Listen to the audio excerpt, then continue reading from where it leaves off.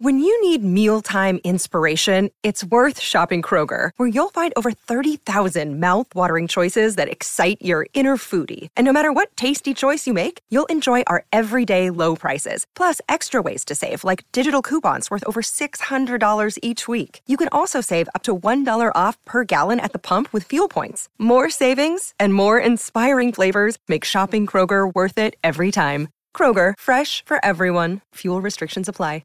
Maryland sports fans, there's only one sportsbook in the great state of Maryland with over 50 years experience booking bets and supporting customers. Betfred Sportsbook at Longshots is now open and is the only sportsbook in Frederick offering cash betting on football, basketball, world soccer, and more. Visit the Betfred Sportsbook at I-270 and MD-85 in Frederick, right next to Longshots off-track betting. Go to BetfredSports.com for more information and your chance to win exclusive merchandise. Must be 21 or older. Play responsibly. For help, call 1-800-GAMBLER. Bob Dylan is a seeker, a seer, even a prophet who changed and still changes the times, perceptions, and the very purpose of how we live.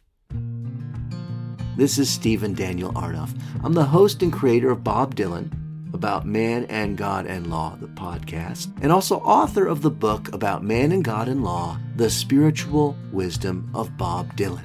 And this book is about Dylan's voice, his purpose as the most insightful and provocative spiritual figure in the history of popular music, theme by theme, listening closely to upwards of 50 of his songs, and by placing Dylan in the flow of culture and religion from the past 500 years. I don't know of another book like this about Bob Dylan or any other pop figure, and that's why I wrote it.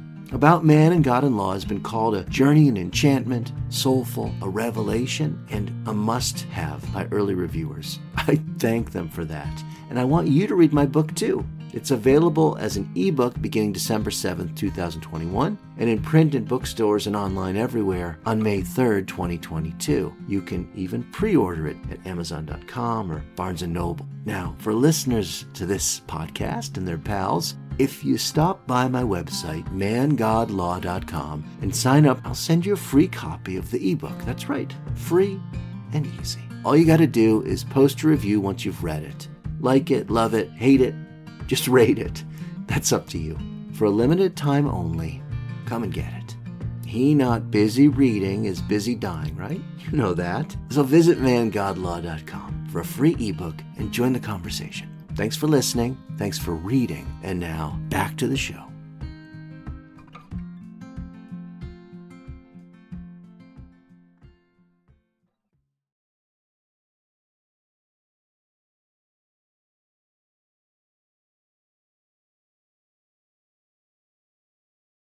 Dylan was a revolutionary, man. The way that Elvis freed your body, Bob freed your mind. This is Bob Dylan, about man and God and law.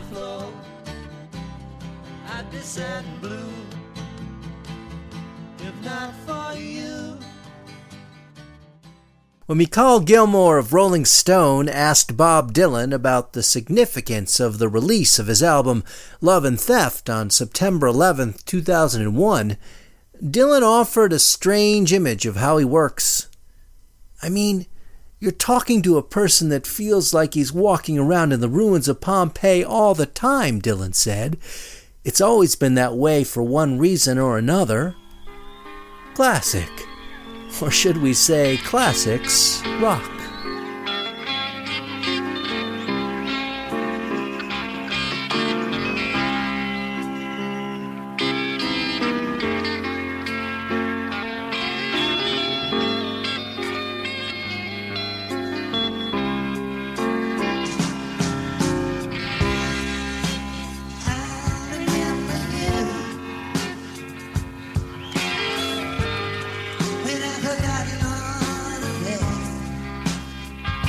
In episode 1 of Bob Dylan, about man and God and law, we made the case for salvation, an unceasing hunger and seeking of redemption, as a driving force of Dylan's work. If you missed that episode, we welcome you to head back there and enjoy. In episode 2, we're going to find out how an exhaustively curious collector of tunes, lyrics, poetry, art, literature, film, popular phrases, and text, repurposes the artifacts of the traditions and culture of his personal Pompeii, not just into songs, but into a powerful and fascinating worldview. Each of Dylan's songs is a new way of remembering the world, like reclaiming the ruins of Pompeii if we follow Dylan's description of himself, making sense of the past, reframing the present, anticipating the future. And in this art of songs enshrining past, present, and future like Pompeii, Dylan's salvational superpower is his memory. How he remembers and recollects all that makes culture in order to make culture anew. This is salvational classics rock. This is how Dylan adapts techniques and visions older than Pompeii to transform popular music into such a powerful cultural force, changing the way we think, feel, and remember. I'm Stephen Daniel Arnoff. Welcome to episode 2 of Bob Dylan, about man and God and law, the art of memory.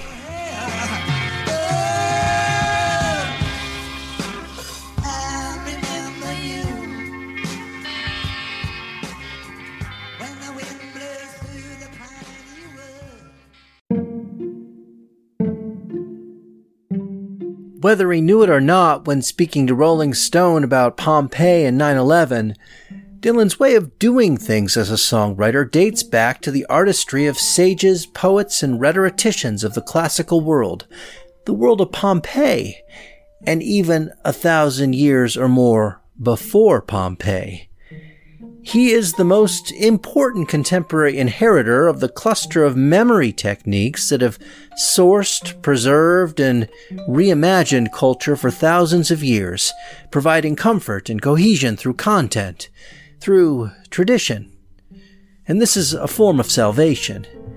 And this salvation is a supercharged superpower memory expressed through music. It's the art of memory meets rock and roll. Person, woman, man, camera, TV. They say, that's amazing. How did you do that? I do it because I have a good memory, because I'm cognitively there. Memory. Maybe it's everyone's superpower.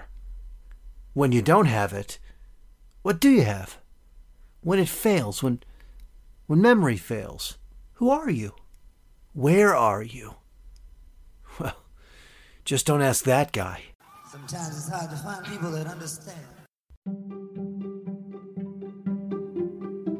In the classical or ancient world, think 2,000 or even 2,500 years ago, the art of memory was an actual system of mnemonic tools that shaped the composition of every kind of art or story.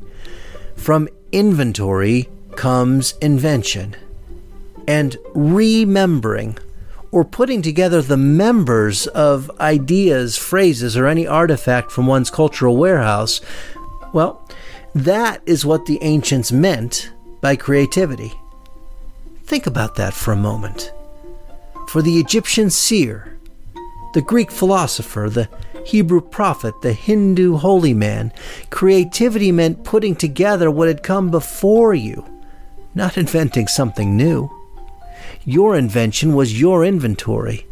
It's what you knew and how you knew it that mattered. It's what you did with what you inherited that mattered. So imagine the world of ideas and texts for the ancients like a periodic table. Maybe there are only 118 elements, but skillful combination of the right ones can produce any form of matter. In the classical world, the same concept held true for the world of the intellect, for anything, if you will, that mattered. With the right cultural inventory, the raw materials, a creator could obtain by studying his or her inherited culture in the Pompeii of his or her mind, the possibilities for combining these elements in new ways, and the possibilities were infinite. Great works, from the Odyssey to the New Testament, relied on a great memory. These were oral texts, traditional stories, heard and remembered as an assemblage of tropes, phrases, images, aphorisms, names that came before the Creator. Bob Dylan might explain the art of memory this way.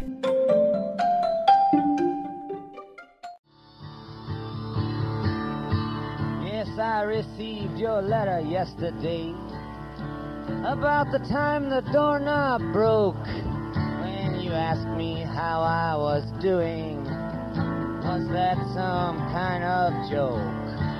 All these people that you mentioned, yes, I know them, they're quite lame. I had to rearrange their faces and give them all another name. Right now I can't read too good, don't send me no more letters, no. Not unless you mail them from Desolation Row. These people that you mention, Dylan sings in Desolation Row, I know them. They are quite lame. I had to rearrange their faces and give them all another name, gleaning something new from what he has heard, seen, collected, or stored so that it makes sense. That's the story of this statement and this song. It also draws a direct line from the classical world to classic rock. Bob Dylan has often been compared to Homer, and Shakespeare, and Milton, and Dante, and Keats, and Whitman too. But if we want to juxtapose Dylan to a poet of the past, particularly a poet from the classical world, Simonides is a good match. Two poets, memorializing and renewing the cultural rubble that society might otherwise leave behind so that society can see itself for what it really is. These are the poets of Pompeii. In a well-traveled story related by the Roman philosophers Cicero and Quintilian, the poet Simonides, who lived from around 556 to 469 before the Common Era, had been invited to perform at a large banquet in honor of the wealthy nobleman Scopas. Think of it as a corporate gig, the kind of show for a private establishment audience that poets of old and rock stars of today take on in order to make a quick buck. Think of Aerosmith or the Eagles, if you can stand it, at a hedge fund guy's blowout, Britney Spears at a bat mitzvah. Well, Simonides' job was to massage the ego of his host with the songs of praise composed especially for the occasion.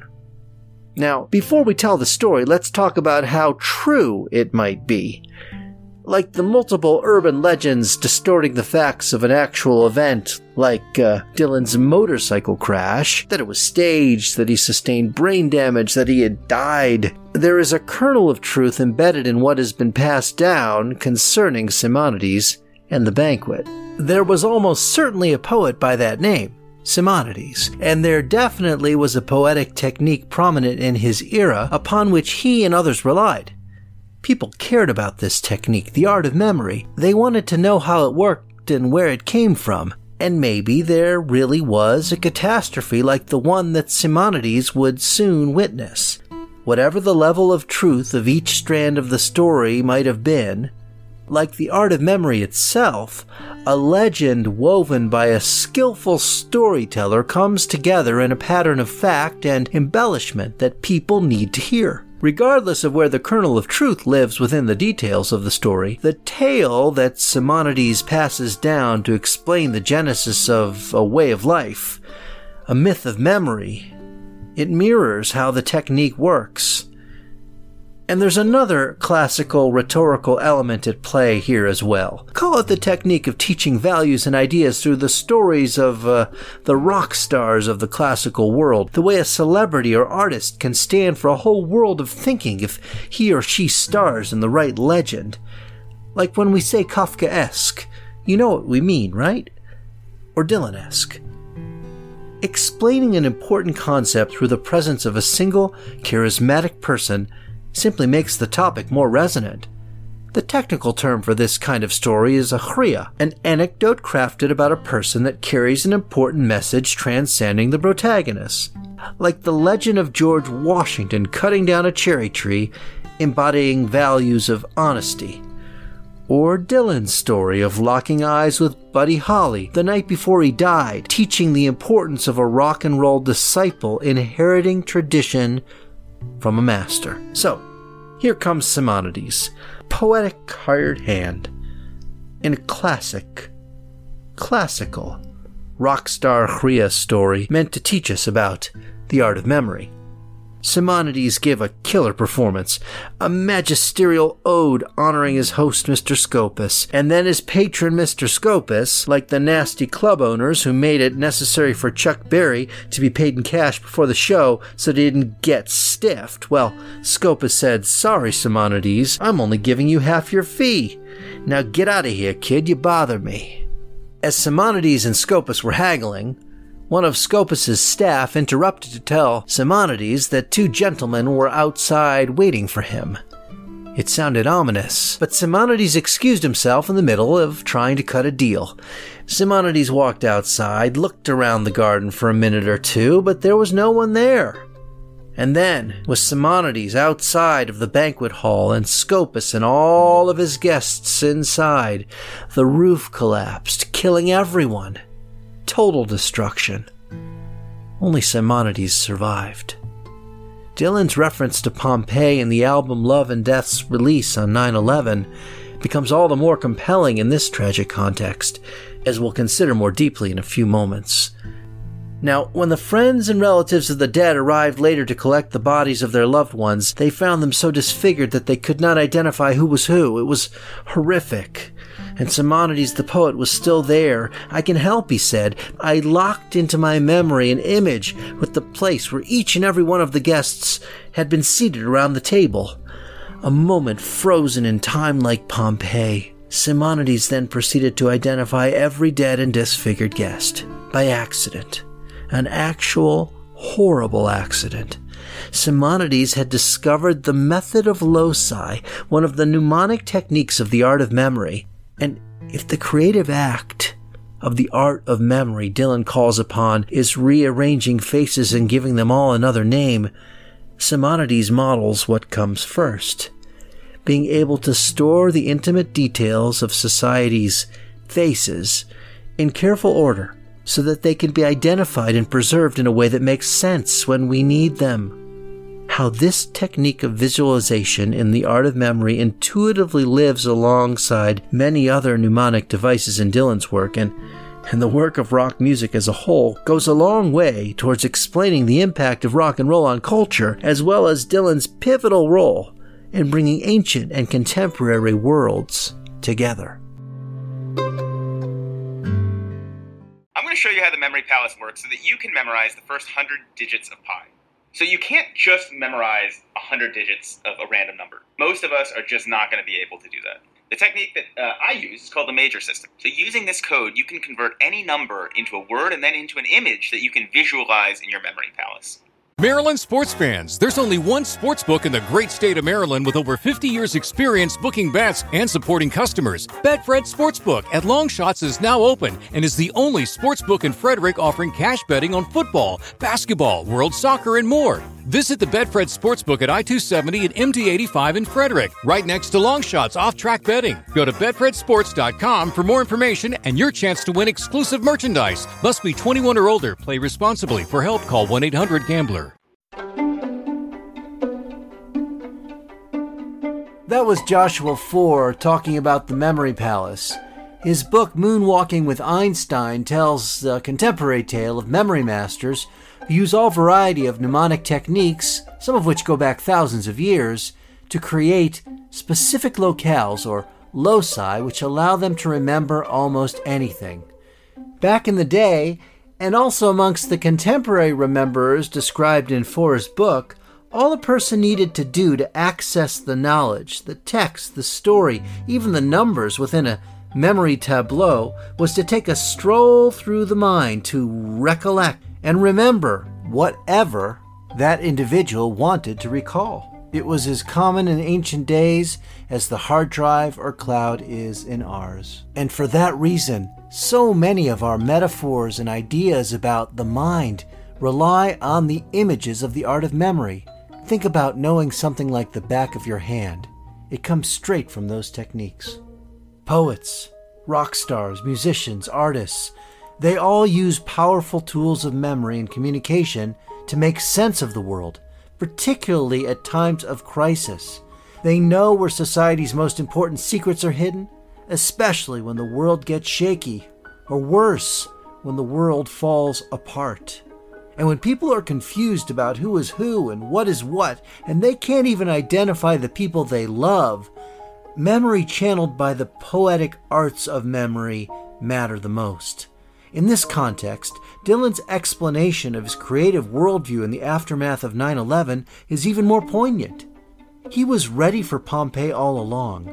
We said in our first episode that the people of the rock and roll empire sought a map for meaning when the ancient arts of religion failed to ask good questions, let alone offer relevant answers to a world disrupted. As the culture of the 60s pulled many long-standing societal assumptions apart, people needed a poet to sort through the rubble and point in the right direction. It might have looked at first like one big party, a banquet of the who's who like the one Simonides attended. But things got serious real fast, and that is the story of memory, salvation, and rock and roll. It's no wonder that a generation that embraced the symbolism of a rolling stone bumping along wherever nature and fate would take it also wanted someone to stop the motion and help it find roots in a world of memory and experience and feeling, deeper and more grounded than what individuals could access alone. Now we're going to try to put some of these pieces together. The ancient art of memory, the chria, by which values are modeled or embodied by a singular figure, and the maps that Dylan creates through songs to help resituate and remember people in something greater than themselves.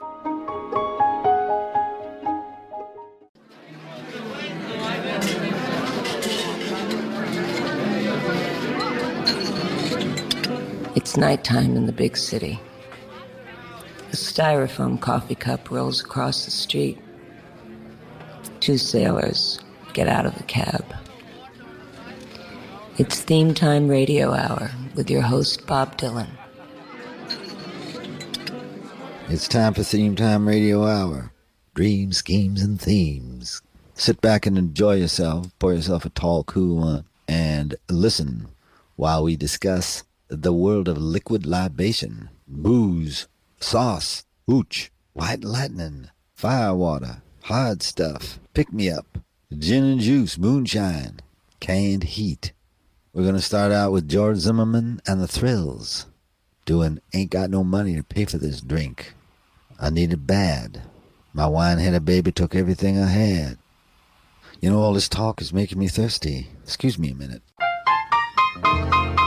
Hey, bartender. What you want? Give me a drink, Daddy. What you gonna do with it? Don't ask me that. You got the money to pay for it? Well, I'm gonna tell you how that is. As Bob Dylan himself learned as a child of early rock and roll, if you want to hear what the world is made of, turn on the radio. Now, if you want to hear what Bob Dylan's world is made of, and the raw material that he has used to shape not just his songs but his worldview, just turn on his radio show. Dreams, Themes, and Schemes. Theme Time Radio Hour. 100 thematically based satellite radio shows recorded from 2006 to 2009. We could do a whole podcast just about Theme Time Radio Hour. It is there that Dylan's art of memory is right there for all to see and hear. Each show has a theme: hair, Christmas, coffee, you name it. And each episode is a counterintuitive memory palace to store the culture that matters to our host, Bob Dylan. These old songs are my lexicon and prayer book, Dylan told the New York Times in 1997.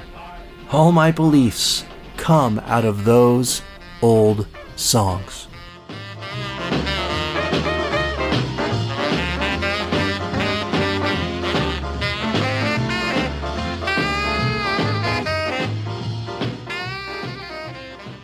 Dylan explained how he works with this lexicon of old songs to Robert Hilburn of the Los Angeles Times in 2004.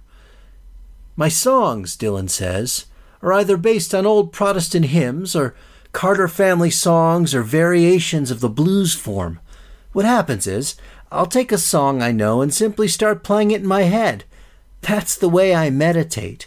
A lot of people will look at a crack on the wall and meditate, or count sheep, or angels, or money, or something, and it's a proven fact that it'll help them relax. I don't meditate on any of that stuff. I meditate on a song. See them tumbling down, pledging their love to the ground. Lonely but free I'll be found, drifting along with a tumbling tumbleweed. I'll be playing Bob Nolan's Tumblin' Tumbleweeds, for instance, in my head constantly, while I'm driving a car or talking to a person or sitting around or whatever. People will think that they're talking to me and I'm talking back, but I'm not. I'm listening to a song in my head. At a certain point, some words will change and I'll start writing a song. Now, this repetitive pattern of meditation leading to new work is familiar to any committed musician. The jamming and woodshedding of repeating scales and riffs or favorite songs that ultimately bend themselves into an original riff or melody that we call new, even if its creative genetic code can be traced back to the older, original form from which it organically emerged. Here on the range I belong, drifting along with a tumbling tumbleweed.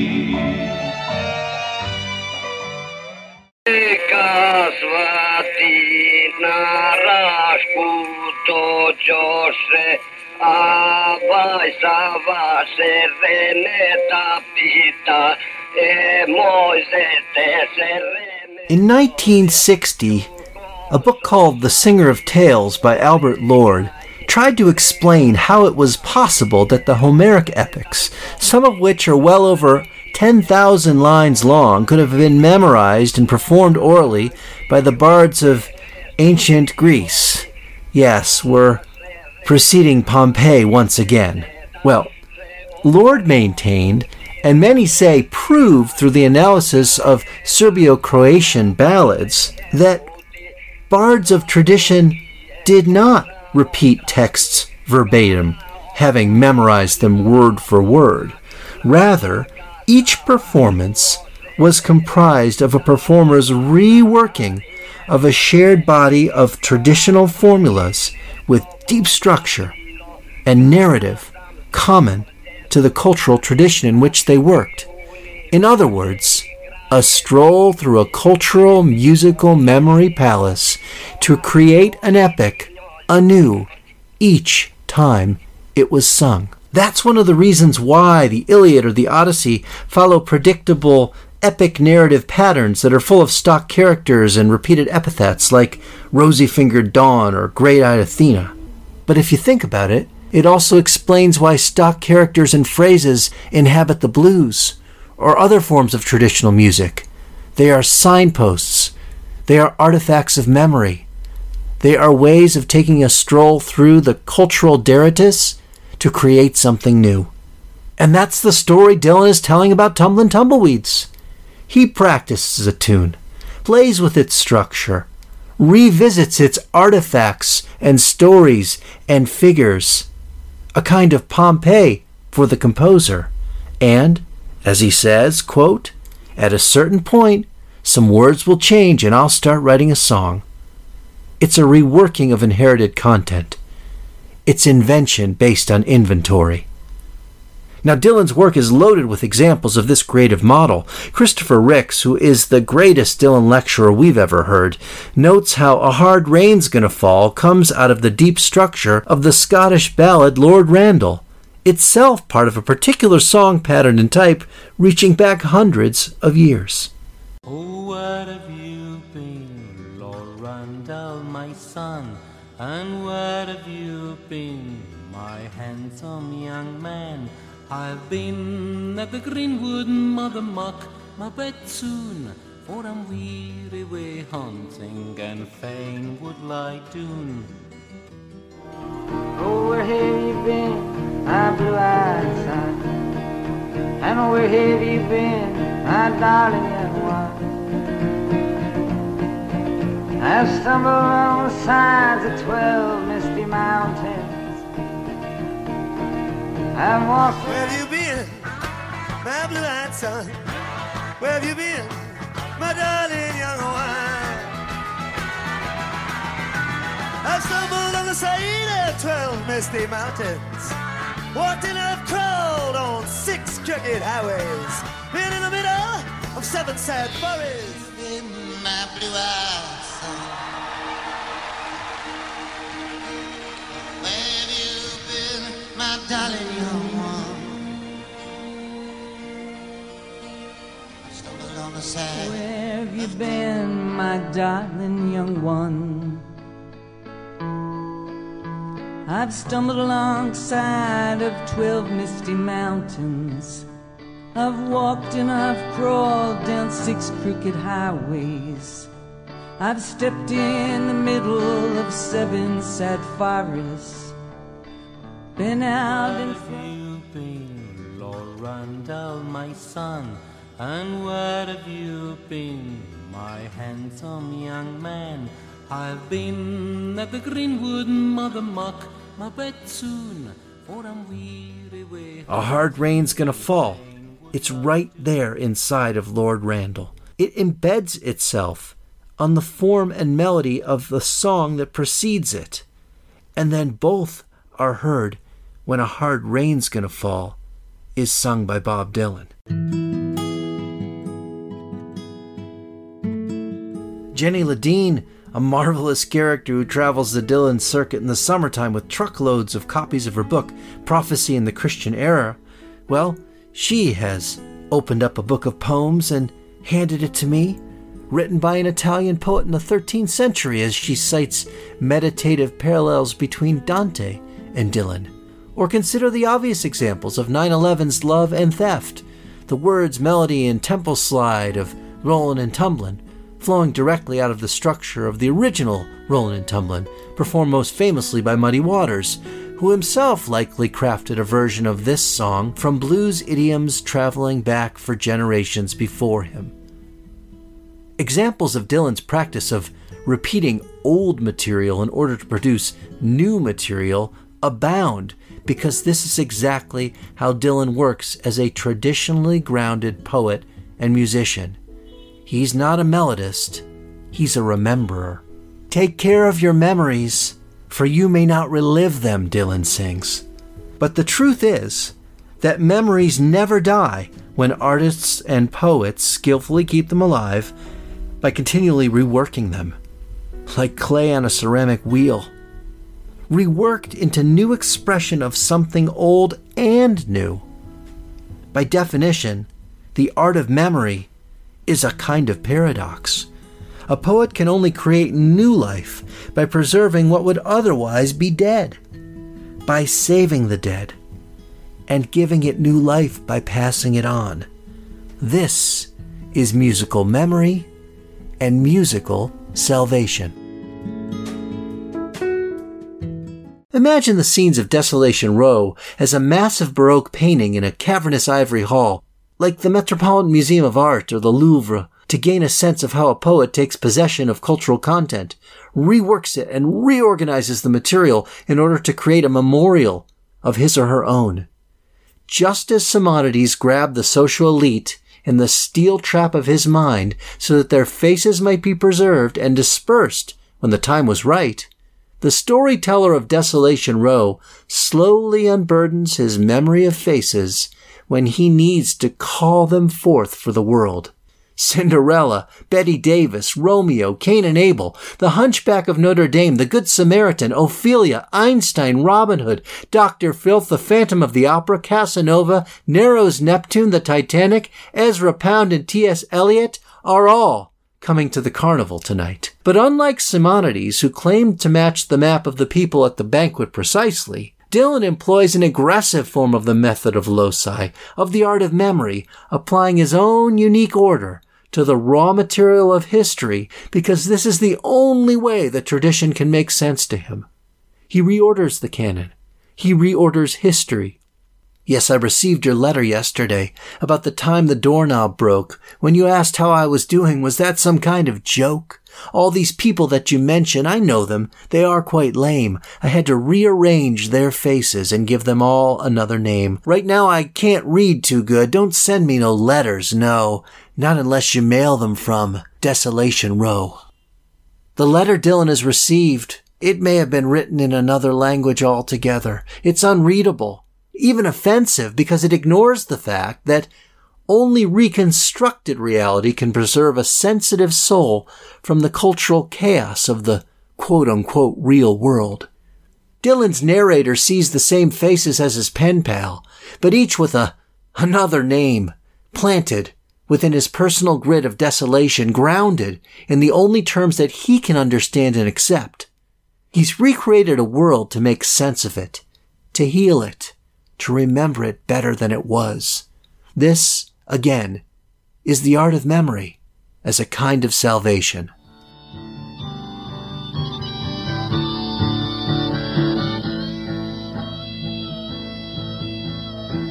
I'm walking, we hear Dylan sing and Ain't Talkin', decades after Desolation Row, through streets that are dead.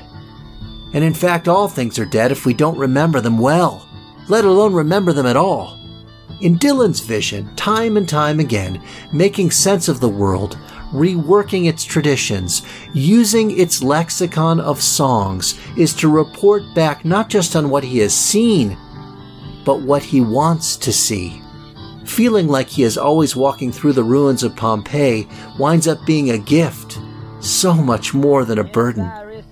It's a font of creativity, not a cage. About the time the doorknob broke, when you asked me how I was doing, was that some kind of joke?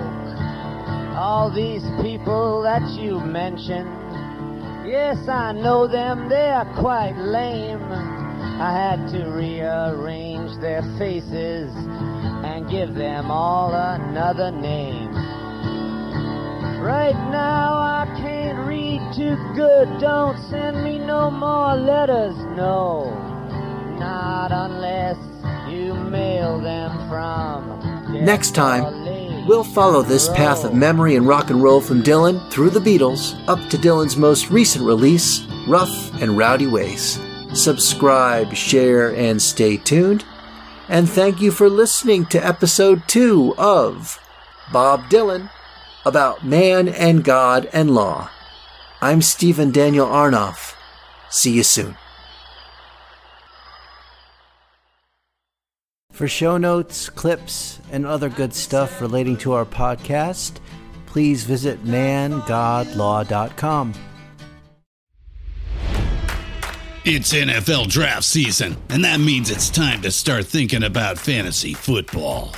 FantasyPoints.com features industry-leading experts and prognosticators using proprietary hand-charted data to help you score more fantasy points. FantasyPoints.com is the place to go for whatever kind of fantasy football you play. Whether you play fantasy football, daily fantasy sports, or do a little bit of everything, Fantasy Points has the meticulously researched content to guide you to victory. And why wait for the fall? Fantasy Points also covers the new spring football league, the UFL. Join the guru, John Hansen, Scott Barrett. Joe Dolan, and other massive names in the fantasy football universe with an exclusive offer. Use code Pantheon for 15% off any Fantasy Points package, including the all-in package with access to every article, tool, and data nugget that Fantasy Points has to offer. That's fantasypoints.com and code Pantheon for 15% off at Fantasy Points. Fantasypoints.com, code Pantheon. Score more fantasy points.